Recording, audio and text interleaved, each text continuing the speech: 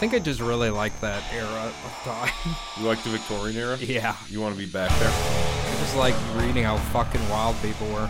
You like the misogyny, patriarchy. You like that women couldn't vote. I just love that they actually cut their hair properly. Yeah. Oh, Trim the mustaches properly. You know, something that I would say is a lost women? art. Everybody. Yeah. The women's mustaches. Yeah. What if it became fashionable for ladies to have mustache? I suppose it could. I think I'd be okay with it. Yeah, it'd be fine. Yeah. You can kind of do whatever you want nowadays, so. Well, you know, the thing is, chicks, they drive everything, all right? Fashion-wise, you mean? Fashion-wise, whatever. We've talked about it, like the birds, how they always got to do excessive peacock and bullshit in order to get noticed by a lady. They just drive. The gentleman. They drive the species, ladies do. Whatever they want, that is what masculinity is what is defined by them. Which is why we went through Are you a peacocking? metrosexual phase. We went through a lumberjack phase. Wait, hold on. What?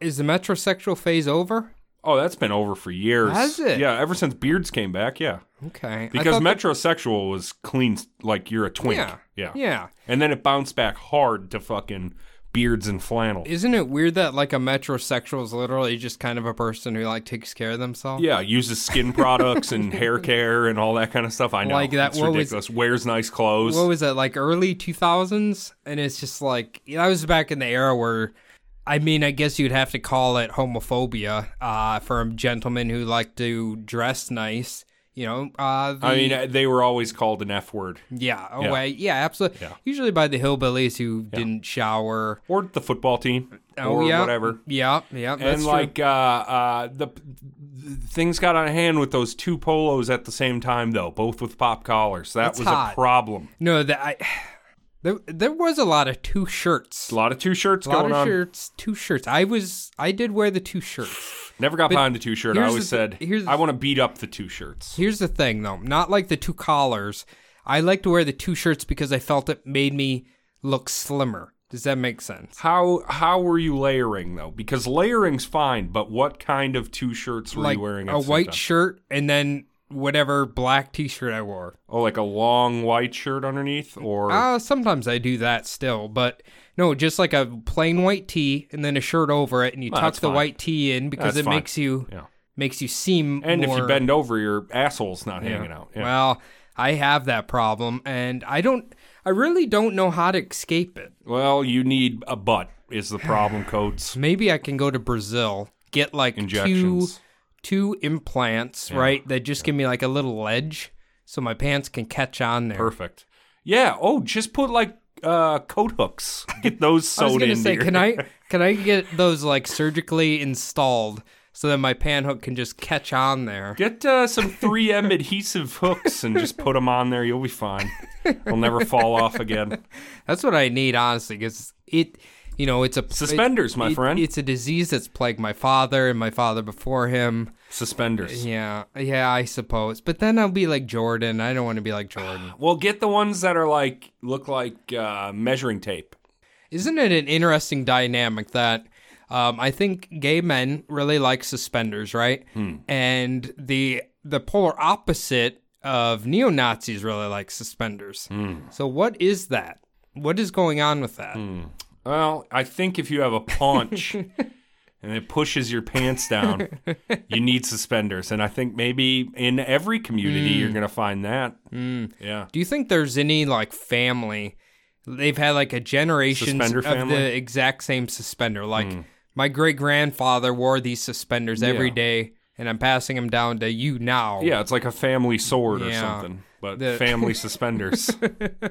I guarantee you. Grimy and disgusting. Cufflinks for sure. But but that's just metal. Yeah. They would be. It would look like Sidney Crosby's jockstrap. Oh, look up that picture if you ever want to. That hockey store next to where I worked. Yeah.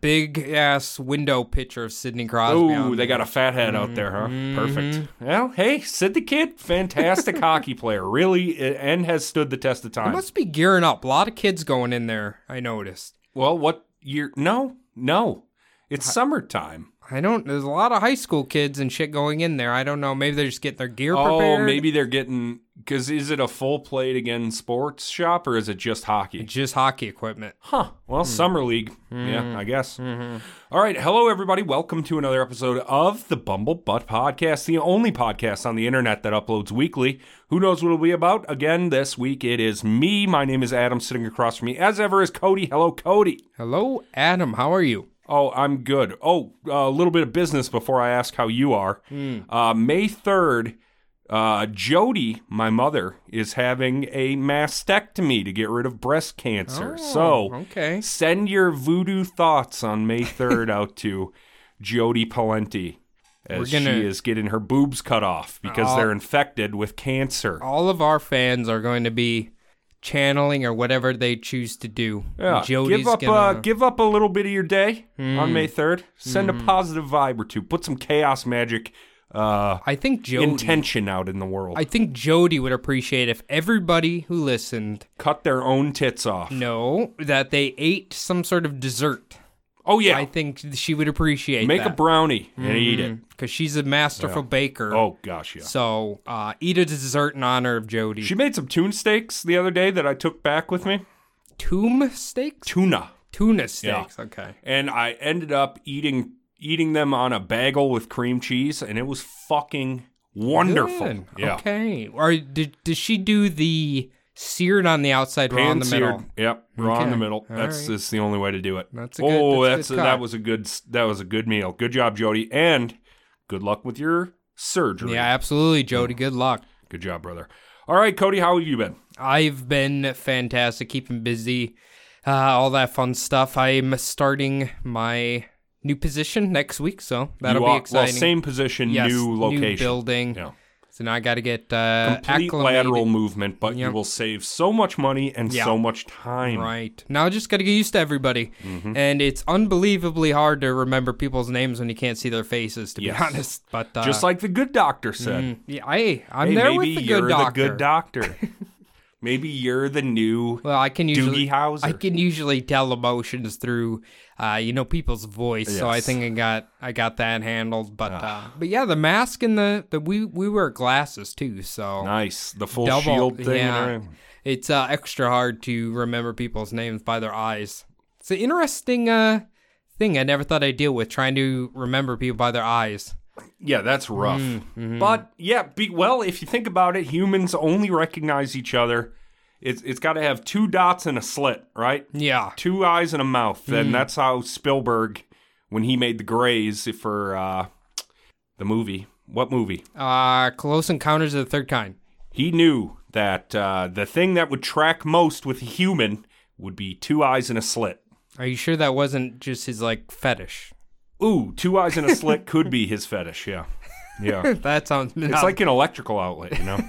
Those are pretty hot, too. They are. I generally touch myself to them. Yeah, I like to try and touch this them with myself. This place is bad, because there's 4 outlets in every room. That's I'm good.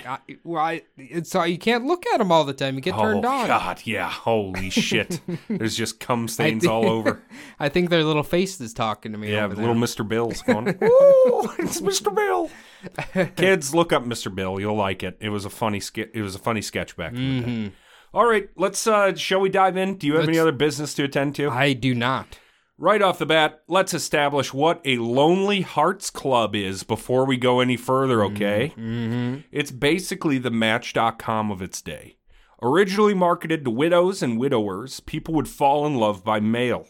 To receive a 4-page pamphlet full of names, pictures, and mailing address of the most eligible bachelors and bachelorettes, all you had to do was send in a quarter. If you sent in $3 for the year, you were given considerably more options. A lot cheaper than the dating sites of today. I've never tried one. I'm not against it, but I've just never tried one. It's like $30 a month. Yeah. It's like 3 Netflixes. These clubs popped up all over the place in the 1920s, likely due to Prohibition cutting out social places like bars and dance halls, and people still wanted to meet people and fall in love. By the start of the 30s, these postage stamp flirtation membership clubs had more than 1 million subscriptions nationwide. Wow, 1 million quarters back then. That's $250,000, yeah. Here's the thing. I feel like, now, if you steal this idea, you owe us money. if you were to bring this back or something like this, the hipsters would die for this, Hell dude. yeah. Like a boutique dating thing? They'd have like a handwritten, like Shakespearean fucking profile, their best suspender pick, parted hair, groomed stash, and the ladies would be prim and proper, or whatever you'd want to do, ladies. Yeah, they would look like they're going to a debutante ball. They've like so much white foundation and like the little pink dots. Oh, they're French. Yeah, you want right them to be there. little French ladies. And the little lipstick the huge that like curly hair. yeah. That's just what I envisioned for the, little French noble ladies. Obviously, when you run a business like this, there's going to be fraudsters and catfishers, as it was, of course, the internet of its day. One woman had at least 100 men convinced that they were going to marry her, and she would accept gifts through the mail from all of her fiancés. When investigators got wise to the racket, they shut her down, but no criminal charges were filed, likely due to embarrassment on the part of the fooled men. Oh, how do you even keep track of 100 people? You gotta be determined. I mean, that's a Holy hustle. shit. That's a hustle. Like, you must be no, like, I guess the common thing is no names. You just use like baby, sweetheart, yada yada yada. Yeah, honey pumpkin, honey boo boo, whatever you want to call it. honey boo boo, the little chubby girl. Another instance comes from an expose written in a newspaper. A minor lost, and that is a minor that clink clink clink. He makes Not a takes the stone, pedophile. right? A minor lost $5,000 to a 42-year-old New York widow who was actually a squat little man with an agile pen. The end of the article reads as follows. Thousands of men and women have lost their life savings in similar circumstances after sending their names, photos, and addresses into some sweetheart or matrimonial club.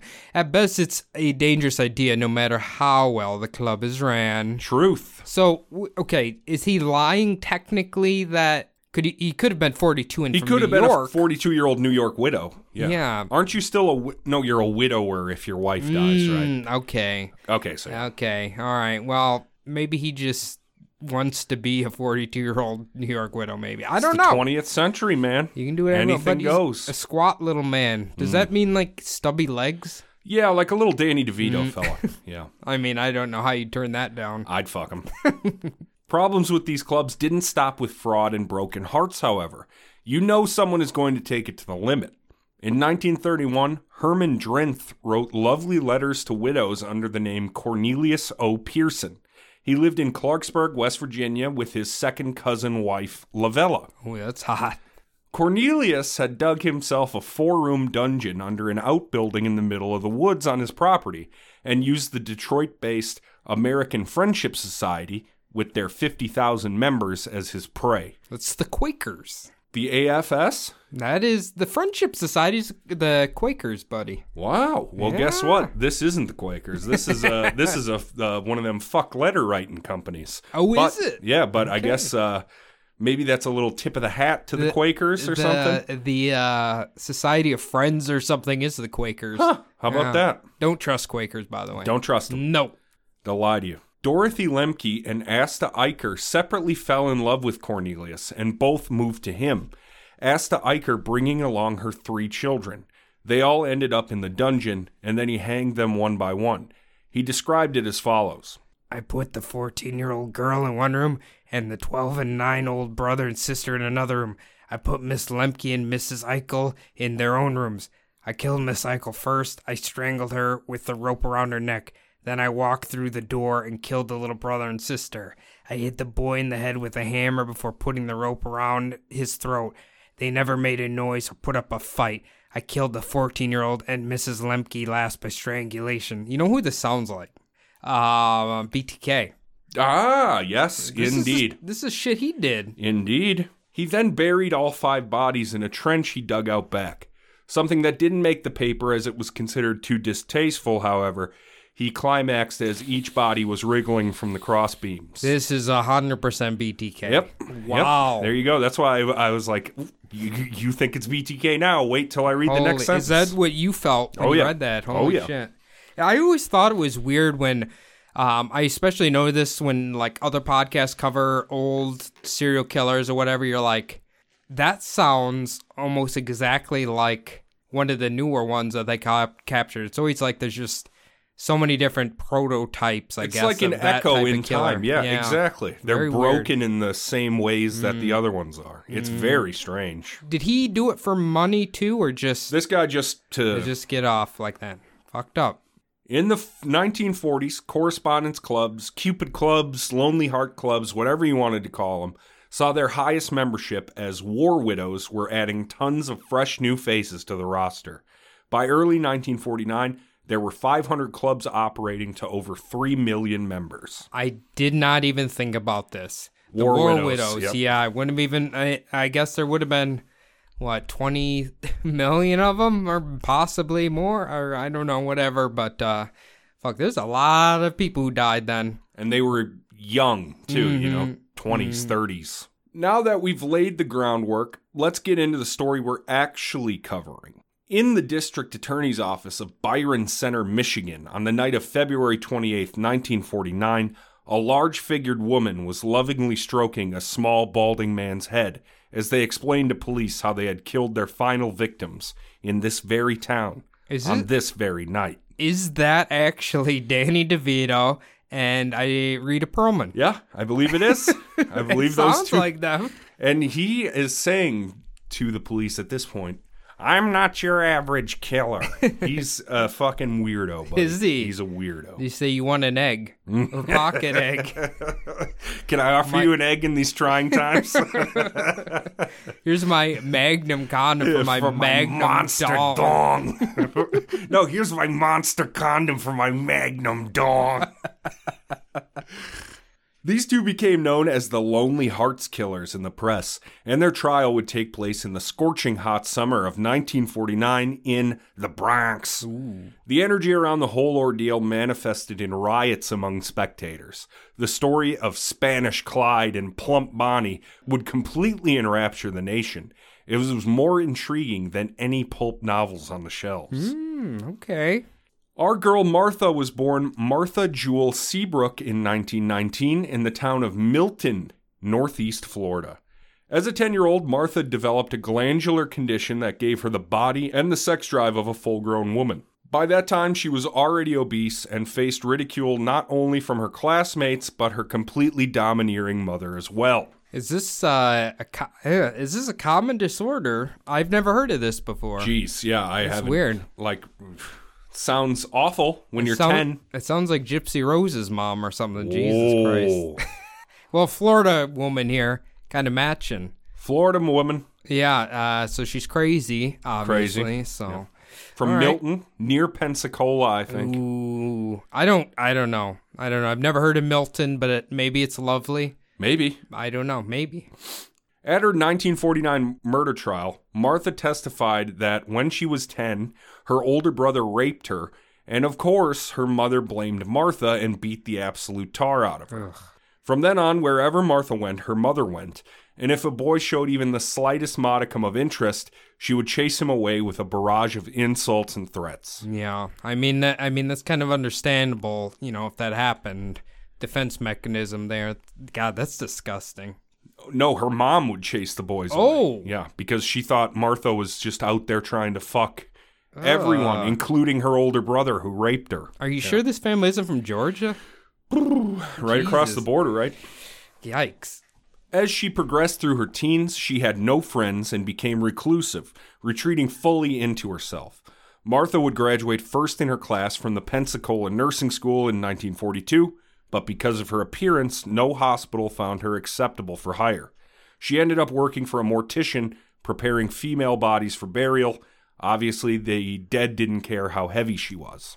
I didn't even know that was a thing. They would turn you down for that in that time. You had to be pretty attractive and thin to be a nurse. Wow. Yeah. Okay, that's fucking fucked up. Yep. But let's say, original gothic girl right here just becomes a mortician. Why not? Sure. Hell yeah. Yeah.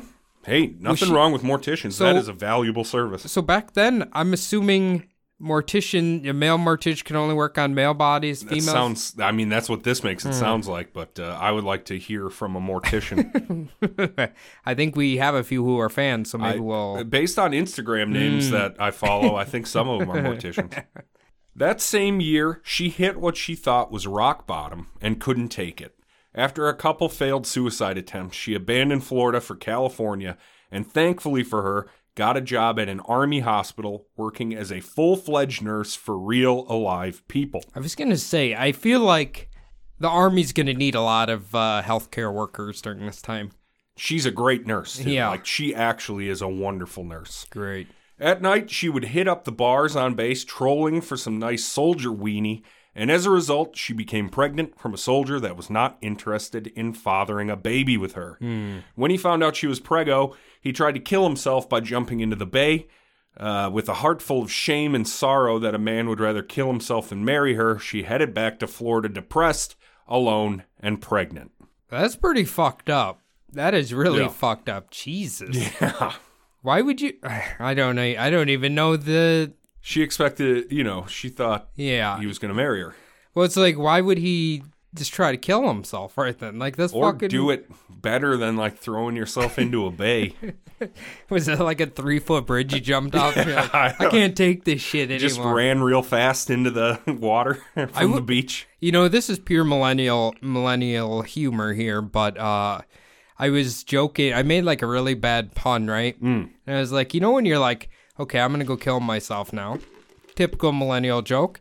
Do you think anybody actually did that? They said such a bad joke, they just jumped in the bay. Huh. Makes you think. It's a philosopher's question right there. I've heard of a comedian that went up on stage and played a song that was like called Sorry for All the Mess, and then he stabbed himself in the heart and killed himself on stage. Holy shit. So maybe. Okay, yeah. I guess... I mean, that's sad, but I guess it does happen, right? Yeah. Back in sunny Milton, Florida, she had to come up with a story to explain her pregnancy. She went with the lie that she married a Navy officer in California. She even bought a wedding ring and wore it around proudly, telling everyone that she couldn't wait for them to meet her hubby just as soon as he smashed the Japs. You know what? She was in Florida. She should have just said God got her pregnant. Jesus 2.0. It would have worked. Five-head move right there. Is that where where's the new Israel according to Mormons? Missouri. Yeah, Missouri, that's it. She knew this couldn't hold up forever, so she arranged a telegram to be sent to herself saying her husband was killed in action. In a performance that would rival Gway from last week's episode, she broke down wailing in the telegram office upon hearing the news.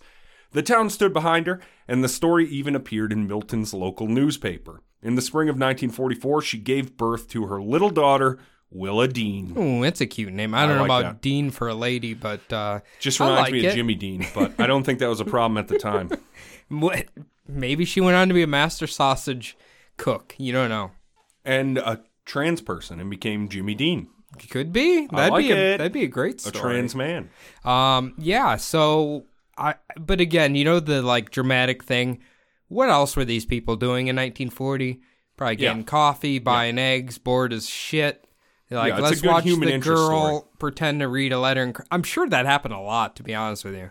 My fake husband died. Well, I'm saying, like, if they got bad news, their spouse died in the war or something like that, it could happen. Yeah. Oh, yeah. There was a war on, after all. Mm-hmm.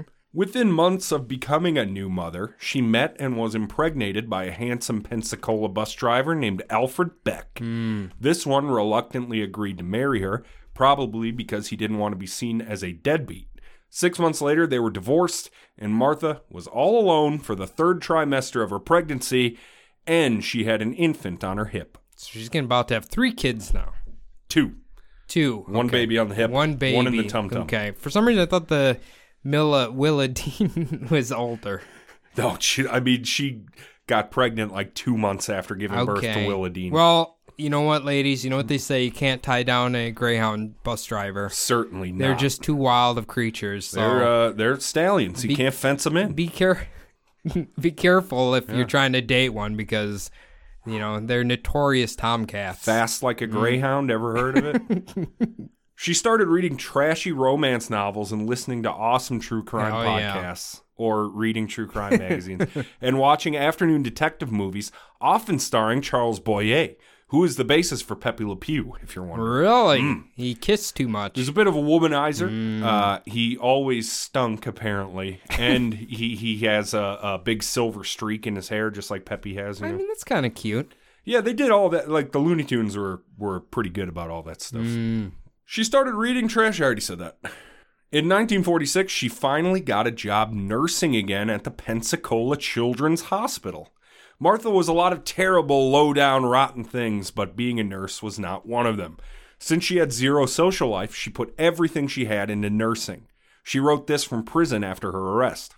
I chose this profession without thought of self or material gains, but for the purpose of aiding humanity and rendering services to others. Oh, she is a belle. I mean, look, sometimes even crazy killers, they have compassion in like a weird way. And that's what she isn't. She fucking loved being a nurse. She fucking loved helping people. But she is awful. An awful human, huh? Yeah. Before the end of her first year, even before her performance review, she was promoted to nurse superintendent of the entire hospital. Even with this success, she couldn't find personal happiness.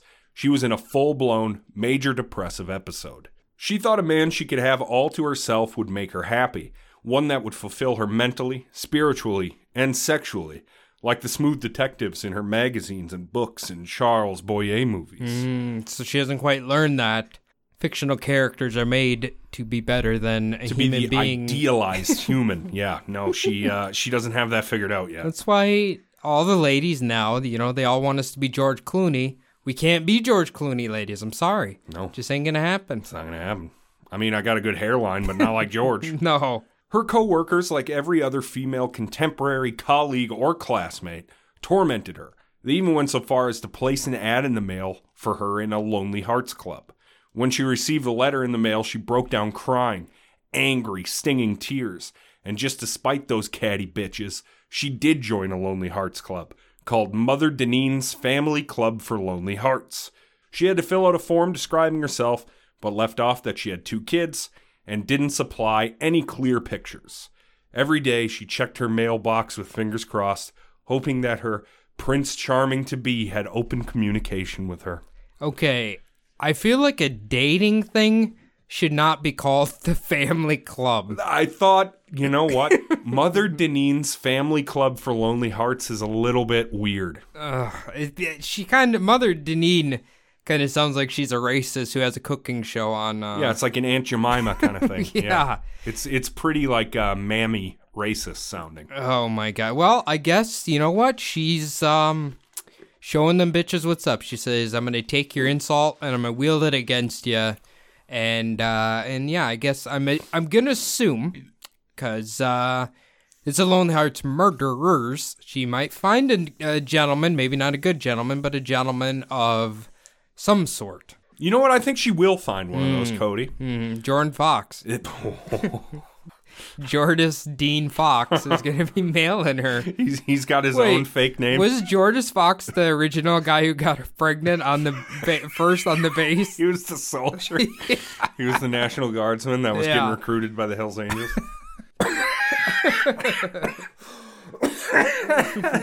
The other half of our star-crossed lovers was Raymond Martinez Fernandez, who was born on the island of Hawaii on December 17th, 1914.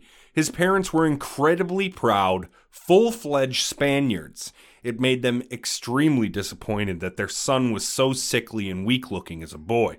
His father in particular wanted a stronger son and never showed Raymond much interest or love. When Raymond was 3, the family moved to Bridgeport, Connecticut. I mean, we do call that Little Spain now, so... Yeah, we definitely do. Bridgeport. Do you think Spanish kids, like, they just throw them in a ring with a bull, and if they live, they're considered strong Spanish boys or girls? Well, do they give them anything else?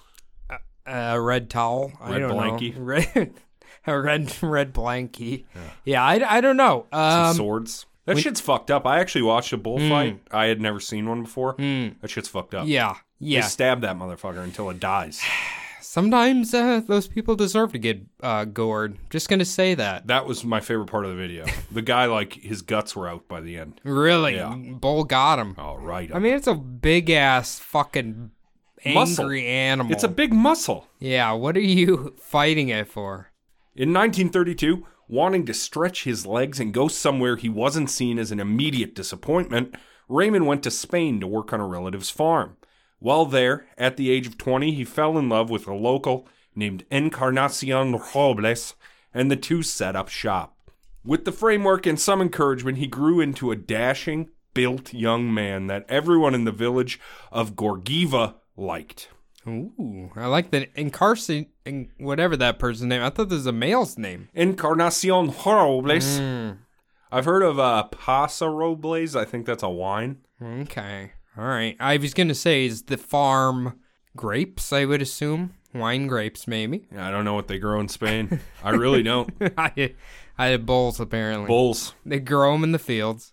When World War II started up, Raymond served as a merchant mariner for Spain, but soon found work as a spy for the British government and garnered quite the nasty reputation among the intelligence gathering community for getting results. The only thing officially known about his service as a spy is this official blurb from an Allied command. Raymond was entirely loyal to the Allied cause and carried out his duties, which were often difficult and dangerous, extremely well. Okay, so I thought this was like some made-up bullshit he put in his little letter. Oh, it's real. It's real. Okay. I like how that British Allied commander was from Texas. I cannot do British accent. Following the war's conclusion, Fernandez booked passage on a steamer back to America. His plan was to find work and then send for Encarnacion and his newborn baby. The steamer set down on the island of Curaçao in the Dutch East Indies down in the Caribbean.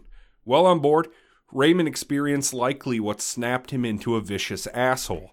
He was trying to climb the stairs to the main deck when a metal hatch slammed down on top of his head.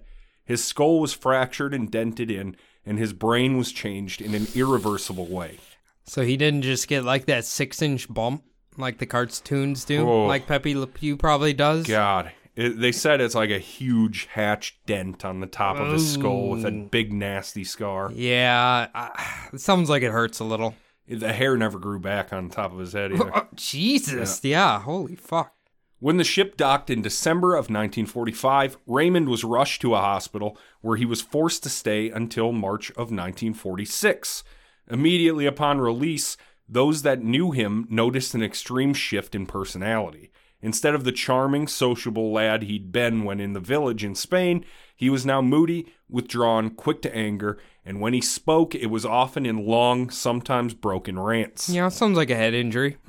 Obviously, head injuries change people. The most famous example I can think of whenever it's brought up is Phineas Gage, the rail man who had that huge pole blown through his eye and brain. Do you remember that? In the car crash? No, he was hitting. He was using the big metal thing to hit like TNT, working on a railroad, and then the TNT blew up and blew the pole all the way through his head. Jesus! And he lived, but he was an asshole afterwards. Really? Mm-hmm. Okay. When you said Phineas, I kept thinking of that stupid fucking Disney show. Isn't that Phineas and Ferb? Yeah. That's all I could think of. Yes. I mean, I wouldn't mind if I saw that guy getting a railroad spike through him. Yes. Yeah. In Raymond's case, the skull fracture occurred in the frontal lobe, which is responsible for learning, reasoning, and functions as your main logic unit. Yeah, that's usually the one they say you can't get damaged. They say don't do that? Yeah, don't do that. That's usually a bad idea. Yeah. You'll turn into like Floyd Mayweather or something. Oh, what, a 50-0 boxer? Well, a sociopath. Now all nice and healed up, Raymond booked another ship off Curaçao and headed for Mobile, Alabama. When the ship docked, Raymond decided to steal a shitload of clothes from the ship's storeroom, which were all clearly marked as property of the ship. While passing through customs, he was arrested on sight. He had no excuse for his actions and simply said, I don't know, I can't think. I saw the guys taking a towel or two in their bags and I thought I'd do the same. Only, I couldn't stop. He was just compulsively loading his bags full of shirts and stuff. I was going to say, he's like that person who steals hotel towels, but instead this guy goes into every room and steals all their towels. Awful. Like the Chinese guy in Casino. Yeah. The Japanese guy. I can't remember which one. The agile one. For this, Raymond was sentenced to 1 year in a federal prison in Tallahassee, Florida. Ooh, that had to be nasty. Gross. That's the swamp capital of prison. While there, he became incredibly friendly with a Haitian inmate who was a voodoo priest, and Ray got super interested in the occult. Ooh. He began to believe that he had a magnificent power over women that stemmed from voodoo, and that led him to believe he was a chosen priest that could enhance his mystical powers by garnering the favor of the spirits. Well, at least his imagination wasn't damaged. Maybe Papa Legba showed up, though. What if he did? I guess. I don't know. That's pretty wild there. That's pretty fucked. Fernandez told friends that he could make love with women over great distances. In his letters to women, he constantly asked for a lock of hair, small piece of jewelry, or other items he could use in voodoo rituals to strengthen his supernatural hold over them. He believed his magic was so strong, these women wouldn't have a chance against his sexual prowess, and if he didn't travel to them, they would be compelled to find and fuck him. I'm sure none of that happened, but I'm sure he liked to jerk off on their hair or something. Yeah. I mean, I'm guessing that's what it was in the end. Yeah, I don't know. Yeah, I'm sure it was. I'm sure he just used it to jerk off. Wrapped it around his wee-wee. What kind of a spell is the Evander Holyfield voodoo spell? Like, what is this? I don't know. Is hair? I assume hair is used in voodoo spells. I guess he does kind of look like Evander Holyfield now, right? Yeah. Missing all the hair on the top of his head. Yes. 2 brain injuries. Oh yeah. Oh, man. He actually was a little bit handsome, but then afterwards, no good. Who, Ray or Evander? In 1946, Ray was released from his year in the clink and slid on up the coast to Brooklyn to live with his sister. His relatives were very critical of his appearance since the accident. He was so handsome with his thick hair and kind face. Now he was bald on top with a huge, nasty scar, plain and visible, right on the top of his dome. Might want to invest in a hat. Or a toupee, as is There what he you does. And, we'll get to it. I don't want to spoil it. Okay. At his sister's, he would stay locked away in his room for days at a time, complaining of awful headaches. While sequestered, he wrote hundreds of letters to Lonely Hearts Clubs and began seducing women who were trusting enough to find love through the mail. Once he garnered the gullible ones' trust, he would steal cash, jewelry, checks, whatever he could get them to sign over. Since the victims were often too embarrassed to report it, Raymond found a perfect way to live for free. Well, that doesn't sound like voodoo magic. It sounds like you're an asshole. Yeah, you're just a fraudster. You're a fucking male fraudster. For months and months, Raymond lived the Lonely Hearts life. He was dating several women at the same time, and in 1947 he began a letter relationship with Jane Thompson, who was very recently divorced from her husband. She had a companion-shaped hole in her life, and the devious Raymond did everything he could to make her think he could fill it. By October, the two agreed to meet up and then take a luxury cruise over to Spain. Of course, Jane bought the tickets. For several weeks, the pair sight-saw their way across the Spanish countryside, booking hotel rooms as husband and wife. Fernandez was still legally married to Encarnacion Roble, and eventually Raymond and Jane ended up in the town of La Línea. He introduced his wife and Jane together, as well as the kids, and for a while the three of them were seen about town at restaurants and just generally hanging out. Then on November 7th, 1947, things went south between the two women.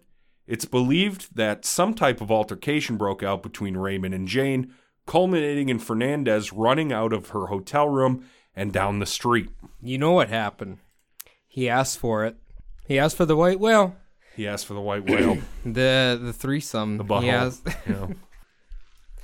That's what he asked for right there. No, I don't know. He said, I am Ahab.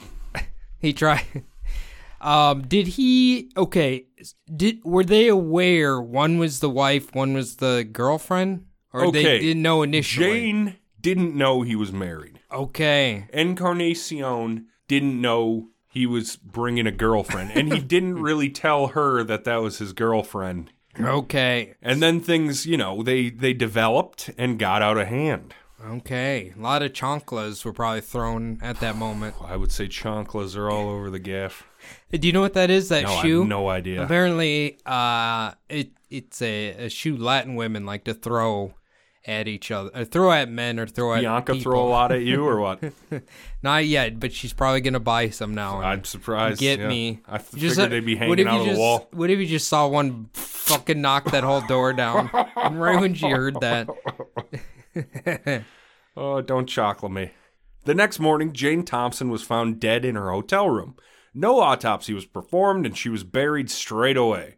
Fernandez skipped town, once again abandoning his wife and kids, and hopped on a steamer back to the States. He showed up to Jane's old apartment with a forged last will and testament in hand and took control of all her possessions and her home, despite the fact that her elderly mother still lived there. Wow. While this crazy shit was going on, he kept writing to dozens of other women, one of them being his future partner in crime, Martha Seabrook Beck. Did Encarnacion or whatever her name is. Encarnacion. Did she not report this? No, she's a faithful wife, all the way to the end. She doesn't rat on him. Okay, well, I guess he just got away scot-free. It's pretty clear he killed her, though, right? Okay. They exhumed her body to look for poison eventually, but they couldn't nail anything down there. Back in Florida, the nurse superintendent's career was finally on track after several setbacks due to her weight. It took nearly 2 weeks for a return letter after she first wrote to Mother Deneen's club, but shortly before Christmas 1947, she got her one and only reply. I have a feeling I know who this is. Rock Hudson? It's whatever that guy she was swooning over on the TV. Oh, Charles Boyer. Yeah. No, I'm pretty sure we know who it is. It was from Raymond, who said he was a bigwig up in New York who made his fortune from the imports-exports business. He wrote that he was a native Spanish who moved to America to expand his business even more. He said he lived alone in an apartment far too large for a bachelor, and I hope to someday share it with a wife. He even wrote in the most courteous and sincere-sounding manner, I know you're a nurse, and I wrote to you because I knew you had a heart with a great capacity for comfort and love. Just putting it down. He's a smooth, not a lot of voodoo magic there. It's just olive oil. Did he just throw that whole thing out the window? No more voodoo magic? No. He's still doing it. Oh, yeah. Okay. Everyone, he's asking for hair. This was all too much for the love-starved Martha. She was smitten from the first line of the letter and would carry it with her everywhere she went and reread it obsessively. She couldn't believe how well he could express himself through letters. She went right out to the store, bought fancy stationery, and the two wrote letters back and forth. But then it came time for a picture exchange. Oh, is she gonna do the catfish thing? Well, she didn't want to scare him away because of her size, so she sent a full staff photo from the hospital where she was partially hidden behind the row in front. The poor Martha couldn't have known that her size didn't matter to him. Raymond had already defrauded dozens of women across the nation at this point, and when he saw Martha's occupation listed as a nurse, he figured that she had money or at least a house he could get her to sign over. I was going to say, this is probably like you, I would assume, you on the football team, you're probably one of the taller ones in the team photo. You just circle your head in the background. Yeah, that's what she did. Yeah. Then she even said, the picture doesn't do me justice. She said that. Oh, I'm way hotter now. Yeah. Raymond had developed a script and process that he would never stray from. He knew it was going to take a couple of weeks, lots of letters, and even a phone call or two before the victim would agree to meet in person. The first step was always building trust and making the women horny for him from afar with his voodoo magic. I don't think that's voodoo magic, but I guess whatever he wants to tell himself. Hey, if it gets him out the door in the morning. Well, now that you put it that way, all I can think of is when a telemarketer, you can hear them trying to find the next answer on the script. That's how Raymond does. He has a big portfolio. It's okay, she said this. Now I got to say, if then, here we go. He's like a computer programmer. If then. After the first few letters between Ray and Martha, Fernandez asked for a lock of hair and a trinket. Martha basically flooded the room, she was so excited to oblige, and lopped off a big old hunk of hair, doused it with perfume, and got that sucker in the mail.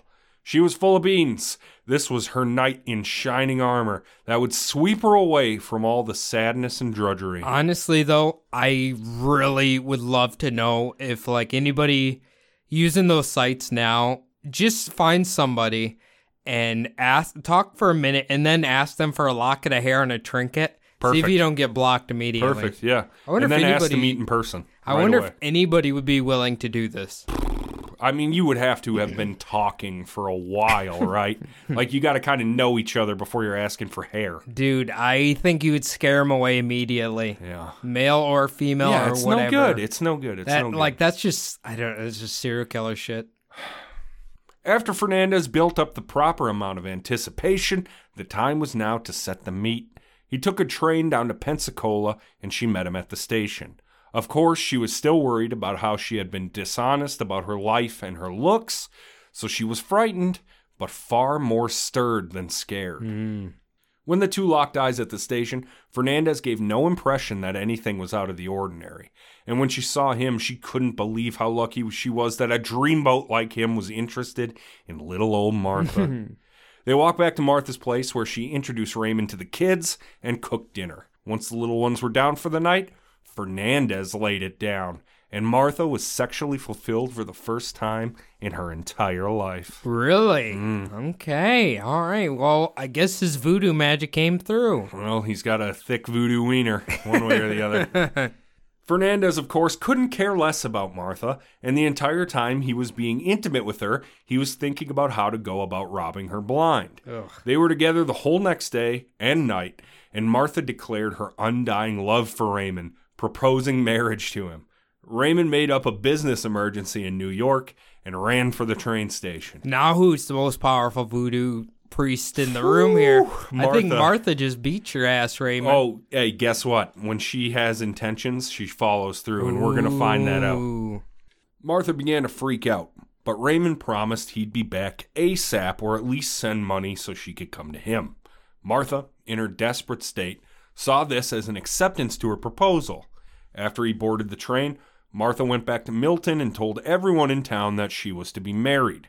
On the day of her bridal shower, she received a letter from Raymond saying she definitely misunderstood what he'd said, and he would not be returning to Florida or even sending money. Oh, she actually went through and had a bridal shower. Just like, Wow. just like she goes through with shit. Okay, she goes through with lies. Yeah, I guess. Holy shit. insane. She really just wants, now we know she's clearly trying to fill a void with a man, right? She thinks that'll solve all her problems. Yeah. Even though that couldn't be further from the truth ever. I have a feeling. Men will not solve your problems ever. I have a feeling that, or women. Yeah, exactly. Another person. Yes, you have your own problems. I yeah. have a feeling she sees her coworkers and all this, and they're just like, oh, you just need to find a nice man. And it's the 40s. Yeah. You know? You're supposed to be married by 18. Mm-hmm. Martha quickly attempted suicide, so Raymond relented and sent money so she could take the train up and vacation with him for 2 glorious weeks. When Martha returned to Florida and her job at the Children's Hospital, she found that she'd been terminated while away. No official reason was given, but Martha suspected that gossip about her dating a fiery Hispanic lover had gotten around, and that was incredibly unbecoming for a nurse at a kid's hospital. Wow, that's fucked up. Martha grabbed her last paycheck, went home, and packed the kids, along with 2 suitcases full of possessions, hopped on the first bus headed to New York.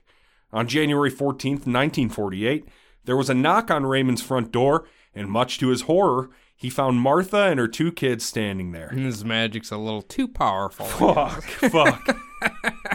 Now, this was a major problem for his defrauding and deception operation, but he found he really enjoyed having her around. She was only a shout away from catering to his every need. Ugh.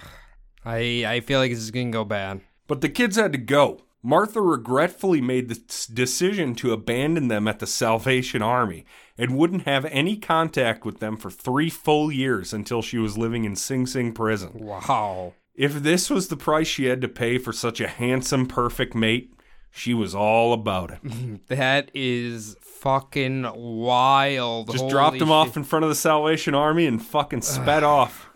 Like, God, you can't just drop them off at a fucking thrift store. Jesus Christ. No, the Salvation Army isn't just a thrift store, especially not back then. It was like orphanages and soup kitchens and all that kind of stuff. Hey, that'd be a good joke for Impractical Jokers, right? They drive up to a drive-in like Goodwill and just open the back and it's just kids and they get them out of the car and then drive off. And just speed away. Yeah, like, all right, put them on this shelf. Somebody will take them. $3.99.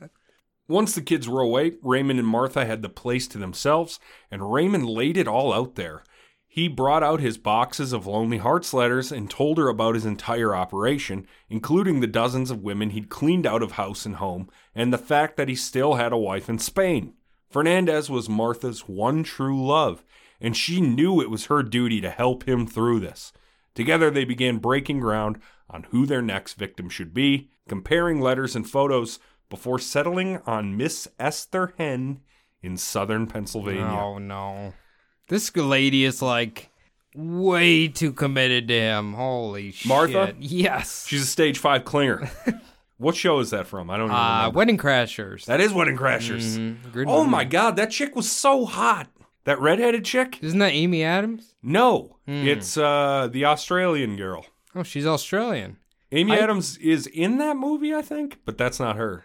Maybe. Yeah, I don't know. Maybe. I don't know. Isla Schlesinger. Nope, that's a comedian.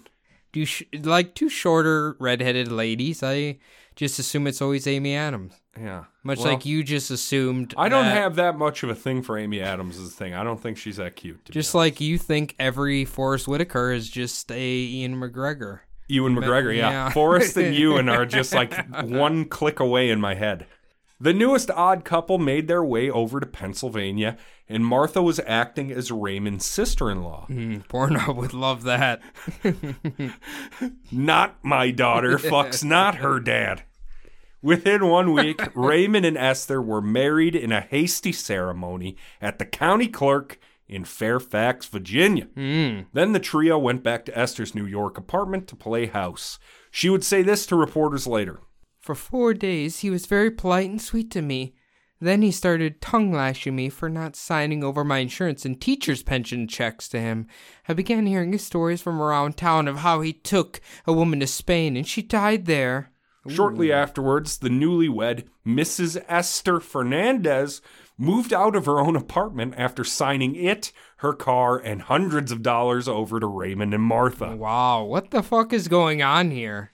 The fraud parade marched on, with several women following Esther, including 2 which were named Myrtle. No, not Myrtles. One of the Myrtles was Myrtle Young of Greenville, Arkansas, and she agreed to marry Fernandez before even meeting him in person. This, of course, caused Raymond's ego to skyrocket. His voodoo magic was becoming more powerful than ever. On August 14th, 1948, the 2 were married in Cook County, Illinois. I guess they split the difference, Arkansas and New York there. This time, Martha was playing the part of Ray's sister, and she did everything she could to stop the 2 from fucking, including sleeping between them. Oh my. Okay, this definitely is a Pornhub. Are you sure you didn't get this off Pornhub erotic literature? Jesus Ridiculous. Christ. She was like, yep, just cuddling up in the middle here. It's not weird. My sister always sleeps in bed with newlyweds. It's fine. This carried on for days and days until Myrtle started screaming at Martha, prompting Ray to give her a hefty dose of sleeping drugs, sending her into unconsciousness. With Martha's help, Raymond put her on a bus headed for Little Rock. Myrtle Young had to be carried off the bus in Little Rock by police. She was comatose, and Raymond had stolen $4,000 from her. The next day, Myrtle passed away in the hospital. Holy shit. Okay, again, the Greyhound bus driver. You gotta make sure they're awake before they get on the bus. Just gonna say that. How did they get her on there? Like, did they weekend at Bernie's? I guess. They just walked her on? He's playing voodoo music, and it got the Greyhound bus driver perplexed, and he just didn't even notice. Ray and Martha headed back east from Illinois, but they stopped off at a few less promising marks that Ray had been corresponding with. They were able to steal some money, but none had near enough assets to run the entire marriage scheme on to fleece them. They found one in New England, but since she was younger than Martha, she wouldn't let Raymond run the scheme. She didn't want to rip off youngsters, just old widows that have had their time. Okay, I don't think any of that's any better. No, it's arbitrary lines in the sand for being a scumbag anyway. They were almost out of cash when they returned to the New York apartment, and winter was coming.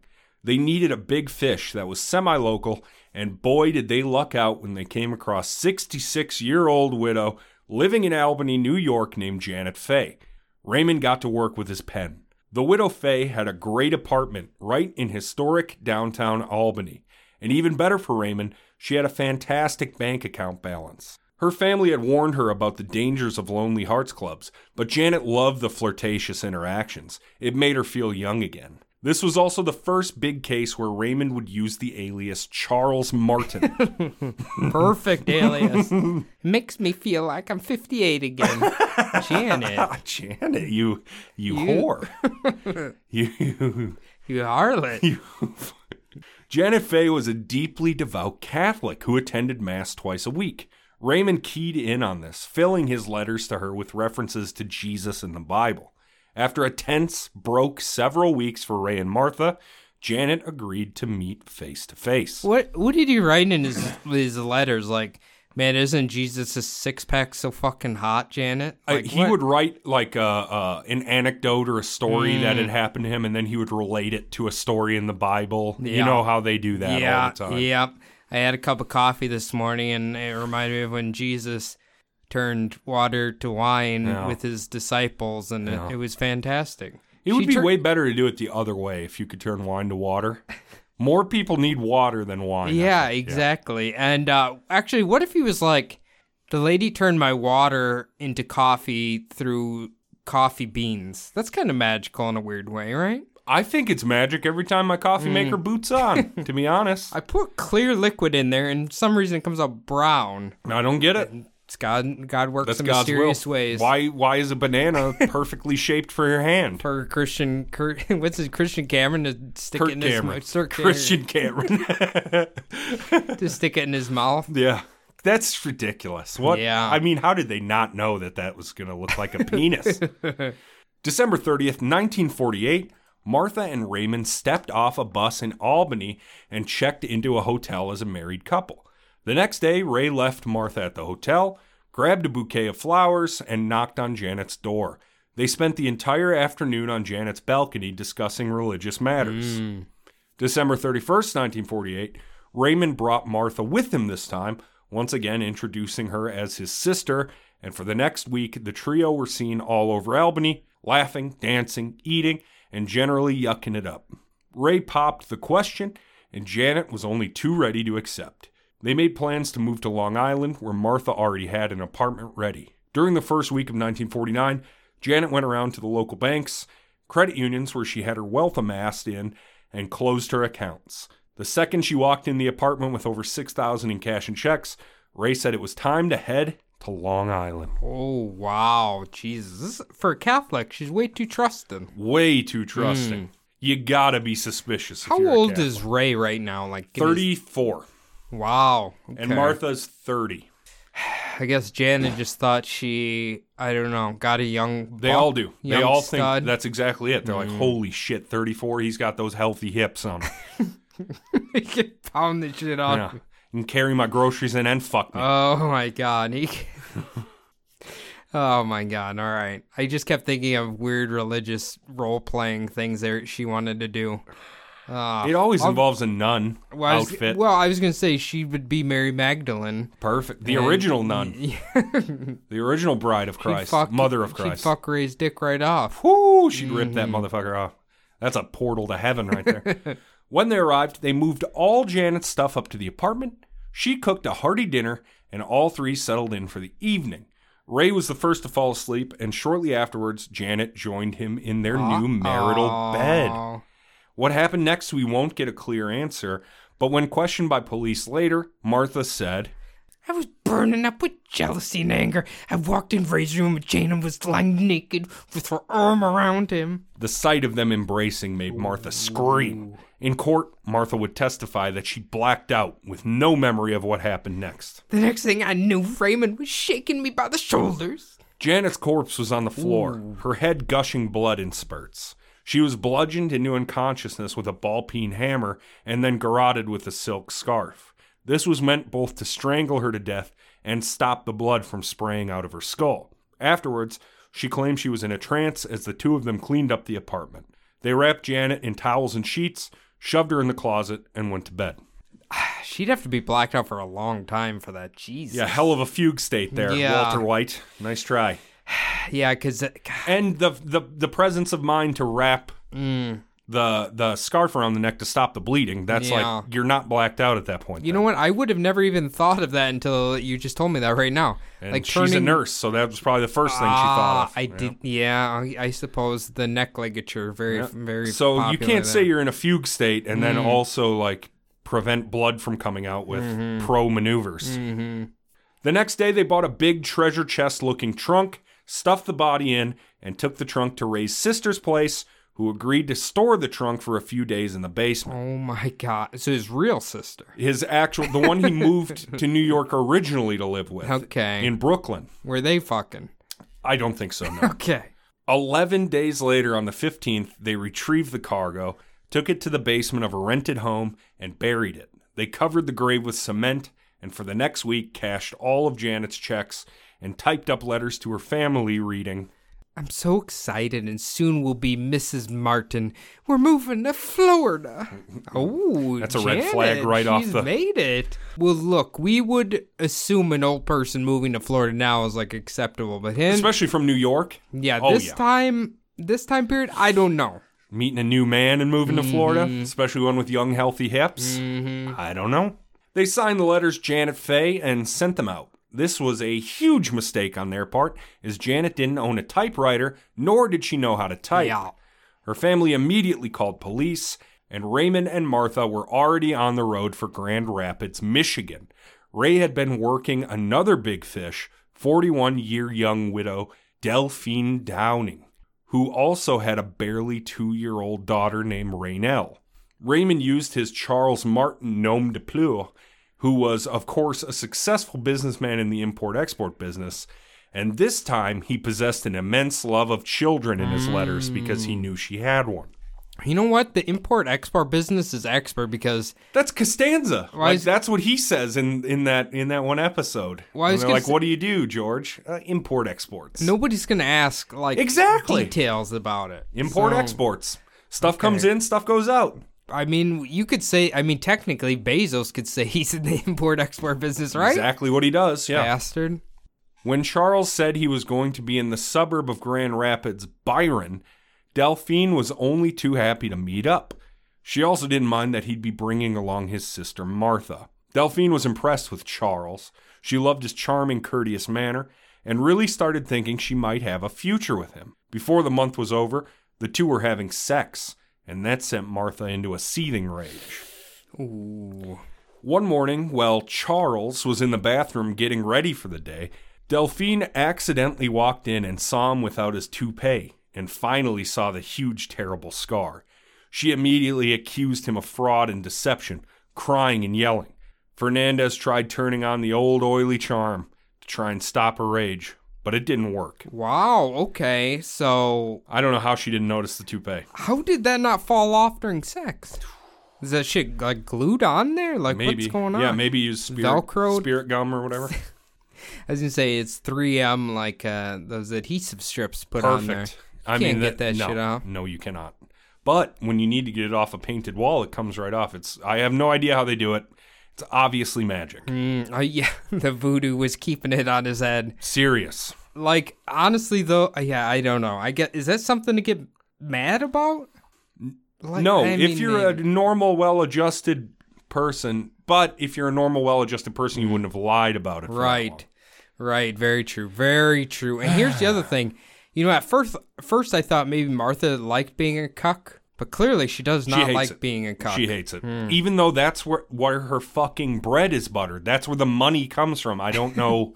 It's really, there's something wrong with her. But I don't, does she care about the money? It seems like she cares about Raymond. Yeah, but they need to live. They need to fucking eat. Well, we know in the end they're going to end up like, Everybody Loves Raymond, living in a house together, happy. Raymond. Well, I'm Brad Garrett. That was the origin story of Ray and whatever his wife's name was. Crazy. She's also crazy religious. Not Scientologist, but like crazy religious. Really? Mm-hmm. In real life? Yeah, she ran a whole like comedy convention that was all about Christ. Sounds like I wanted to attend. Martha, Still furious that Ray was fucking her, and now even more angry that Delphine would dare be upset over the looks of her gorgeous man, tried just standing in the corner until the situation resolved itself. Eventually, since she did that, Martha was able to step in and convince Delphine to take some sleepy time pills in order to calm herself. My brother and his fucking hair is so fucking hot. Delphine, don't you dare mock him. It is hot-ass bald head. Well, the pills started working on Delphine. Raynell walked in the room and started crying. Even though she was only 2, she knew something was wrong with Mom. Martha, who was already in a rage, snatched Raynell by the neck and choked her unconscious, causing obvious bruising to the toddler's throat and neck. You idiot. When she wakes up and sees those bruises on her daughter, she's going to call the cops. Ray walked into the next room and grabbed a pistol that belonged to Delphine's dead husband. He wrapped the handgun in a blanket, Godfather 2 style, and held it up to Delphine's head, putting a bullet in her brain and killing her instantly. Raynell, who had come back to consciousness, watched from a few feet away. That is so fucked up. They wrapped Delphine in sheets and blankets and dug a grave for her in the basement, once again covering it with cement while Martha cleaned up the crime scene. Over the next couple of days, the couple tried to come up with their best course of escape, meanwhile cashing whatever checks of Delphine's they could, while also looting the valuables from the house. Raynell continued to cry nonstop, and Ray told Martha she had to take care of it. I can't do it, Ray. I can't. Well, Martha didn't really have a choice. She was in too deep. She was an accomplice to several murders already, homeless, and had abandoned her own children, all in order to be with Raymond. They collected floodwater from the basement in a metal wash tub, filled it to the brim. Then Martha picked up the kid and held her in the fetid water until she was dead. A few minutes later, Ray was digging a much smaller grave next to Delphine. Oh my God. That's really fucked up. Yeah, it's no good. That's not what you want. No, absolutely. No. Man, they escalated pretty quickly here. For some strange reason, instead of hitting the road as soon as Raynell was interred, Martha and Ray decided to go catch a movie and reportedly drank a gallon of soda while there. You can't do that, dude. You'd be pissing every 2 minutes during the movie. Dude, after the movie pisses... So good? One of the best there is. Because that's the only time where I've heard people say, man, my back teeth are floating because they got to piss so bad. And that's exactly what it feels like. You know what? I'm a pussy. I'll get up and... During the movie. Waiting for a boring part, and I'll get up and go pee. I'll do it. I can't. I'll do it. I'd rather have bladder damage. When they got back to the place to pack up, 2 stern-looking police officers were knocking at the door. Suspicious neighbors had called the cops after not seeing or hearing from Delphine or Raynell. They were arrested on the spot on February 28, 1949, and taken to the Kent County DA's office, where they were questioned by the police, the DA, and even reporters. Neither of them asked for a lawyer at any point. Together, they basically explained this entire podcast up to this point to police and signed a 73-page confession in the presence of the DA, who promised beyond promise that he would never extradite them to New York, where they were sure to be executed. Michigan, of course, had no capital punishment. The electric chair scares me, said Martha, who was even told that she could go free and Fernandez would only do 6 years if they cooperated fully and told the entire truth. That sounds like a lie. The next day, the story ran front page on every major paper in America. Wherever the couple were shuffled off to while in custody, the paparazzi were right in their way, hoping to get a shot of the country's most infamous couple of the day. Then the process of dehumanizing and cartoonizing Martha began. She was called many new terrible names as well as old standards like Fat, Big Martha, a 300-pound figure of wrath, the Pigling Divorcee, so on and so forth. The Pigling Divorcee. You know what? We can laugh at that because she's such a bitch, but man, that's rude for a paper really to do that. Fucked, yeah. You got to remember, man, these newspapers, they're fucking copies. Ruthless. They got to sell ruthless. copies. Yeah. Holy shit. Each newspaper that ran a story always included her weight, which they claimed was damn near 400. In actuality, she was 223 at time of arrest. Yeah, that's not even close. Nope. Here's the other thing. They had to be roasting his ass about his head, right? Oh, they were too. Yeah, okay. Like Scarhead and you know. Old Scarhead there.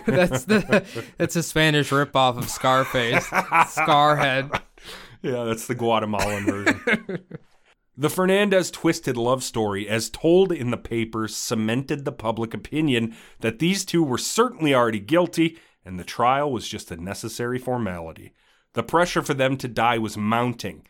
On March 8, 1949, Governor Dewey of New York was able to convince Kent County, Michigan DA to waive their trial and extradite Ray and Martha to New York. They were now facing old Sparky. Ooh, how do I think? When you said Governor Dewey, I just thought of like... Dewey defeats Truman. Well, I was thinking of like if you basically put the baby from Who Framed Roger Rabbit in a big oversized suit. That was him. I don't know why that's what it keeps coming to my head. I thought of the kid from Malcolm. I think he was Dewey. Oh, right? God. Yeah, he would be executing people immediately. During last week's episode, the trial took place in a brutally cold Quebec winter. This trial opened on June 28, 1949, amidst a deadly heat wave that, over the July 4th weekend, would kill 881 people, a record that still stands. Wow, okay. Herbert E. Rosenberg was chosen as the sole attorney to represent both defendants. Of course, this was extremely unethical and unquestionably disadvantageous for the couple, but the decision stood. The venue was moved from Nassau County, where the Fay murder took place, to the Bronx Supreme Courthouse for space purposes, obviously. Prosecuting the case was Nassau DA Ed Robinson Jr. Robinson Jr. had been involved with the case since square one and was certainly responsible for finding the legal loopholes to secure the deal that extradited Ray and Martha. You know what? This is, people can't see this, but how this is written, I thought his name was Ed Robinson Jr. Robinson Jr. I was like, that's awesome. God damn, that would be... I'm trying to wrap my head about how you could be named that way. Well, maybe, I don't know. His name is Ed Robinson Jr. That's the regular name, and then his last name is Robinson Jr. What if he just married, both his parents' last name were originally Robinson Jr. And they hyphenated? Robinson Jr. Yeah. It could work. Come on. Yeah, why not? Neither wanted to give up their last name. That had to have happened where like a couple had the same last name and they hyphenated their kid's name. That would be the stupidest thing. But anyway, yeah, people can't see that, but that just made me laugh in my head. The prosecution started their case quick with a cavalcade of witnesses, including the medical examiner, Janet Fay's friends from Albany, and her landlord. Michigan investigators were shuttled in to explain the copious amounts of physical evidence they discovered. Raymond took the stand on July 11, 1949, and said he had nothing to do with Fay's murder, and he'd only met Martha a short time ago before he started writing to Lonely Hearts Clubs. He admitted he gave Michigan investigators a 73-page sworn and signed confession, but now wished to retract all of it because he only did it to protect the love of his life, Martha. All my statements made were for the purpose of protecting Martha. I loved her. I could not think of anything else to do. Aww. This guy's such a fucking snake. Oh, my God. Shithead. The prosecutor jumped all over this, raising the level of back and forth to nearly shouting. He brought up Jane Thompson, Myrtle Young, Delphine, and Raynell Downing, all of whom turned up dead and broke after meeting Ray. Like a good prize fighter, Fernandez got a few counterpunches in, most notably when he brought up the Michigan interrogation. Everybody was permitted to question me, including the newspapermen.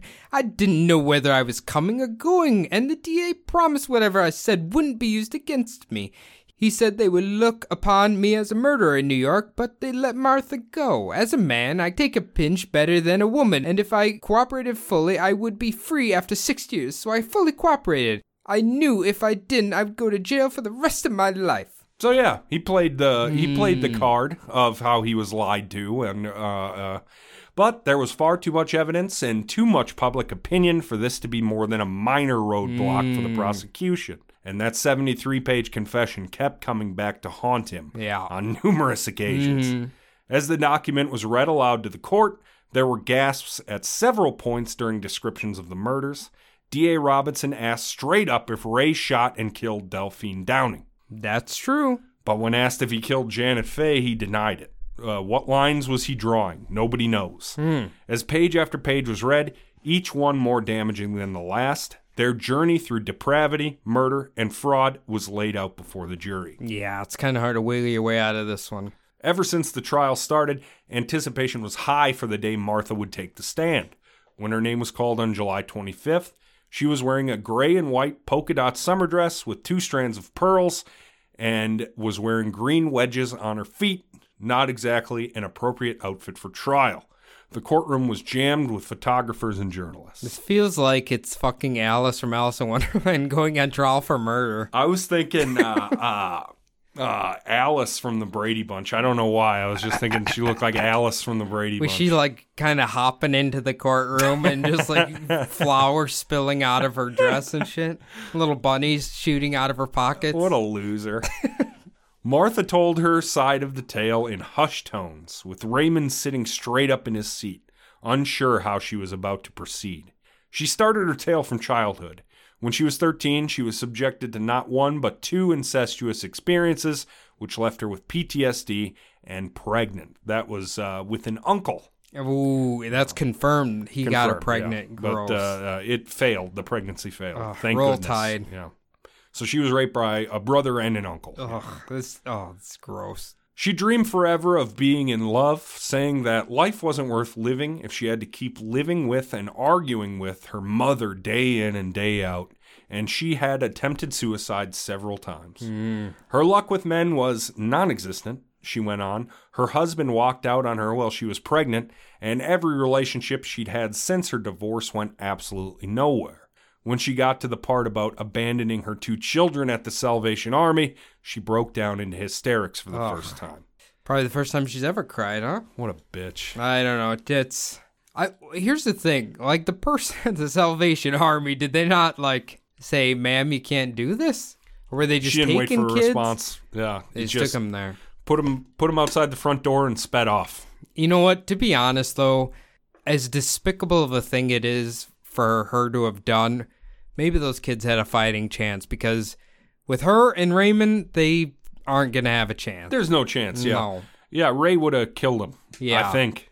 I mean, that was not a place for them. No. With serial killer parents, I don't think so.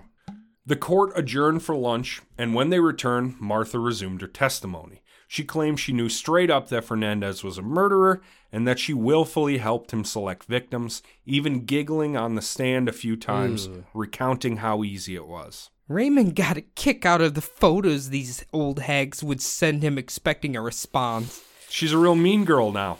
You know? Yeah. When asked about killing Mrs. Faye with a ball-peen hammer and garroting her with a scarf, Martha once again used the fugue state defense, saying she only remembered being shaken by the shoulders with Janet spurting blood at their feet. For 3 entire days, she was grilled by D.A. Robinson Jr. She laid bare her and Fernandez's intricate sex life in such detail, several women walked out of the courtroom in disgust. I kind of would have liked to know what she said. Like, did she say, he put it in my butt one time? Like, yeah, maybe. I don't. Maybe he played hide the sausage in her cannoli. we did Standing 69. I don't know what. Who's holding who? She's holding his little ass. I'm just envisioning his bony ass. Little Spanish bony ass. Yeah, I don't know. After 44 days of testimony, on August 18th, 1949, the case was handed over to the jury at exactly 9:45 p.m. They took a break for dinner and then deliberated all through the night. At 8:30 a.m. on the 19th, the jury returned to read the verdict. The courtroom was virtually empty, as reporters and spectators thought there was no way they'd deliberate all night and would have to deliberate throughout the day as well. What the fuck is there to deliberate? Jesus Christ.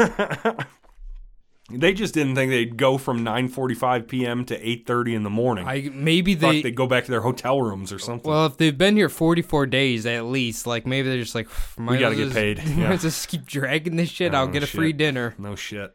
10 men and 2 women found Fernandez and Beck guilty of first-degree murder and made no recommendation for leniency. The couple showed no emotional response to the verdict and were hauled away until their sentencing the following Monday. On the 22nd of August, they were paraded back before the court and shuffled impatiently from foot to foot as the judge made his little post-trial opinion speech. Finally, Judge Pecora sentenced them both to die by electric chair in less than 2 months on October 10th. Holy shit. Within the hour, they were on their way to death row at Sing Sing Prison on the banks of the totally safe and clean Hudson River. I'm sensing sarcasm there, Adam. It's a disgusting, filthy, stinky river. We got Mississippi that's been polluted by, what? What's the mill? General Mills. Is it General Mills? And every other company that raped this part of the river, yeah. Well, that fast track didn't work out so well, as around this time, New York was slowing down on executions dramatically. Their date was pushed back to March 8th, 1951.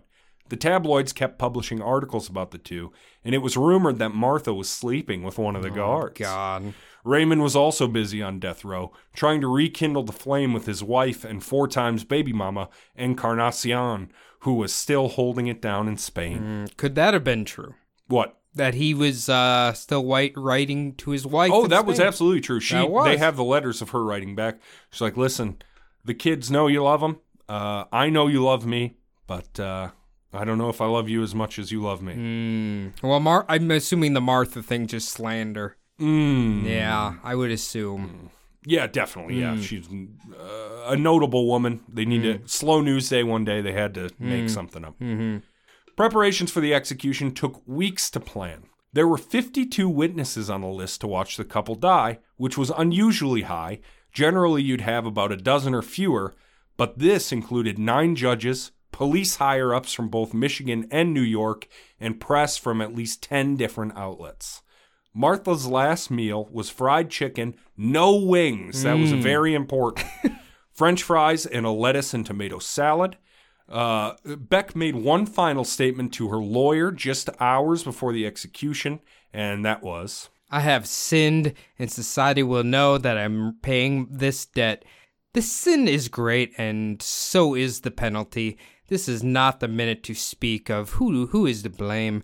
What is in the past must remain in the past. Only those tortured by love as I was can know what I mean. I was pictured as a fat, unfeeling woman. True, I am fat, but if that were a crime, how many of my sex would be guilty? I am not without feeling. I am not stupid. I am not a moron. I am a woman who has had a great love and always will have. Prisons and the death house have only strengthened my love for Raymond. In the history of the world, how many crimes have been attributed to love? Here are my last words and my last thought. Let he who is without sin cast the first stone. I love Raymond. wow, everybody loves Raymond. Oh my God. It's cringy till the end. Yeah. But I guess she does have a point, right? Yeah. They I don't just made, well, I'm saying like with them making fun of her weight and all of that Yeah, or yep, whatever. yep, yep, yep. But yeah. Yeah. Yep. I'm guess- the alien from Sesame Street. You know what? I'm guessing Raymond's not as loyal as she is. That's just my wild guess. Well, let's take a look. Here we go. Fernandez had an onion omelet with French fries, a chocolate bar, and a Cuban cigar for his final meal. He nervously confided to the guards that he didn't think he'd be able to hold up under this amount of pressure. When read Beck's statement, Fernandez told her lawyer, I am going to die like a man. What the hell does the public know about love? The news brought to me of that Martha loves me is the best I've had in years. Now, I'm ready to die. how about that? The lovers, they're back. They're back. You know what, ladies? They say chivalry's dead. I don't know. It's pretty... Raymond has something to say about that. Ooh. No, I mean, it's not dead. No, it's definitely not dead. At 11 p.m., everything kicked off. The first ones to go to the green outbuilding where the electric chair was held were 2 murderers who senselessly slaughtered an airline clerk. After their corpses were carted away, Fernandez was walked to the shed that contained his fate. Raymond mentally and physically broke when he crossed the threshold and had to be carried to the chair. He did not die like a man. No, he didn't. Minutes later, Martha got her turn. She, unlike Ray, strode proudly to the chair and gingerly sat down. At 11:24, she was declared dead. It was the first quadruple execution night since 1947 at Sing Sing, and the executioner was paid $150 per kill. Wow, not a bad taking for him. But, $600 for a night of work. 24 minutes of work. You know what? Everybody loves a good doubleheader, right? And Raymond. Everybody loves Raymond. God, I wish that was actually the final episode of Everybody Loves Raymond. Yeah. They just put the whole family in electric chairs and kills them all. Perfect. But, especially that mom. God. You know what I find the most fascinating is that a lot of these couple killers always turn on each other. Mm. I mean, they kind of did, but not really. While they were waiting their execution, it was definitely on and off. They were getting in little tabloid fights back and forth with each other. Yeah, but that's pretty fucked up. At least they got caught pretty quick. That's a good thing. Yeah. At least they didn't seem to want to murder for pleasure, I guess. They just did it for when they felt the goal cornered. of money. Yeah.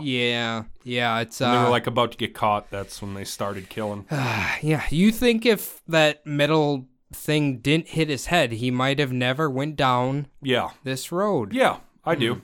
Okay. I think that really fucked his head up. Really fucked him up and caused him a year in the prison when he got on the other ship and stole all their stuff. And Martha's piece of shit family kind of broke her as a person. No good. Yeah. It's really fucked up that all this shit happened, it's horrible, honestly. The execution of the little girl and just drowning her in floodwater. Yeah. The Greyhound bus driver's a little to blame for not paying attention to a apparently sleeping person getting on the bus. From Illinois to Arkansas. It was the 50s. He was probably drunk, too. 40s. He was definitely drunk. He was a draft dodger or an old man, one of the two. Well, he was definitely drunk one way or the other. Yeah. But excellent episode, Adam. I loved it. Good. Never heard of these people. Me neither. You were a little worried. A lot of deaths associated with the Lonely Hearts Club. Mm-hmm. Lots of it. Holy shit. Kelly, once again, Moose God, Goose God, came through so super hard. Hell yeah. All of this episode is thanks to her. There's pieces of her in every paragraph almost. She did great for us. There is also a movie that came out in 2006 starring Selma Hayek and Jared Leno that I didn't watch, but maybe I'll watch it for next week. And Suicide Squad. That's Suicide Squad. Based on these two, yeah. That's fantastic. Great job. If you guys like the episode, why don't you do us a favor and send us a form submission over at bumblebuttpodcast.com. Hell yeah. Comes to us just like an email, and we'll read and respond to it. Another thing you can do while you're clicking around on bumblebuttpodcast.com, buy a shirt, buy a sticker, that kind of stuff. Follow all the links. Go to Sub D and listen to that stuff. If you want to follow us on social media, Instagram at Bumblebutt Podcast, Twitter at Bumblebutt Pod, bop the follow button on Spotify Revolution in full effect. But why don't you leave us a review on Apple iTunes if you're still slumming it down there? Huh? Oh, yeah. And we do have one written. I believe there's a few more non-writtens, or at least they haven't showed up yet. So thank you, everybody, for that. This one is Everyone Should Give This Podcast a Listen by PTX788. These guys are so entertaining and hilarious. Everyone should give it a try. The Carol Cole series was quite a beginning series for me. LOL. Keep it up, guys. That's pretty early, too, right? Damn, I remember. God, that was so fucking long ago. Carol Edward Cole. God, he's not covered much, to be honest with you. He's definitely not. Well, I'm gearing up for a big series next week, so buckle your tits and buckle your tit belts here. Yeah, so thank you so much for doing that. We really appreciate it. It helps shoot you up the thing. I saw iTunes is like launching some premium membership shit. It's just like I feel like they're just kind of killing themselves at this point. They're shooting themselves. They're shooting themselves in the foot. But thank you. The reviews are free. I promise you, they're free. Reviews are free, and it's I don't know anything about if it shoots us up Apple charts, but I do know every time we get new reviews, we definitely get a jump in download numbers. Yeah, absolutely. So thank you, everybody who's done that. That's good stuff.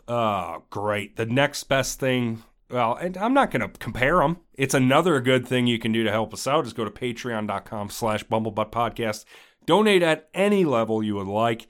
And there's 10 or 11 episodes up now of Patreon exclusive shit. if you want in on that, go for it. Do we have any new members this week? We do. We got to thank Jeff. Thank you so much, Jeff. Jeffrey. Thank you, my boy. Thank you. You'll be getting your stuff sometime this week. I'll mail it out to you. And then it's in the USPS's hands. But usually, man, every time we send shit out, it seems to get there fucking fast. Honestly, it does. Yeah, you put it in the little thing. It's usually like 2 days no matter where you live. So. Yeah, I always see it on Instagram. I'm like, well, did Cody drive that to Tennessee? Or did the mail just do good? Little do they know, I hand deliver it to everybody. Yeah, with a kiss on the lips. A light kiss on the lips. I'm going to start putting a locket in my hair. Do it. I won't have any hair left, and I'm too scared it's not coming back. Well, do you have any trinkets? You can put trinkets in there. I can put some fingernails in there. Perfect. That's a never-ending resource. See? It just takes a while to grow, kind of like sensu beans. Why don't we run cars off fingernails? Honestly, it's ridiculous. There you go. Do we got any other business to attend to?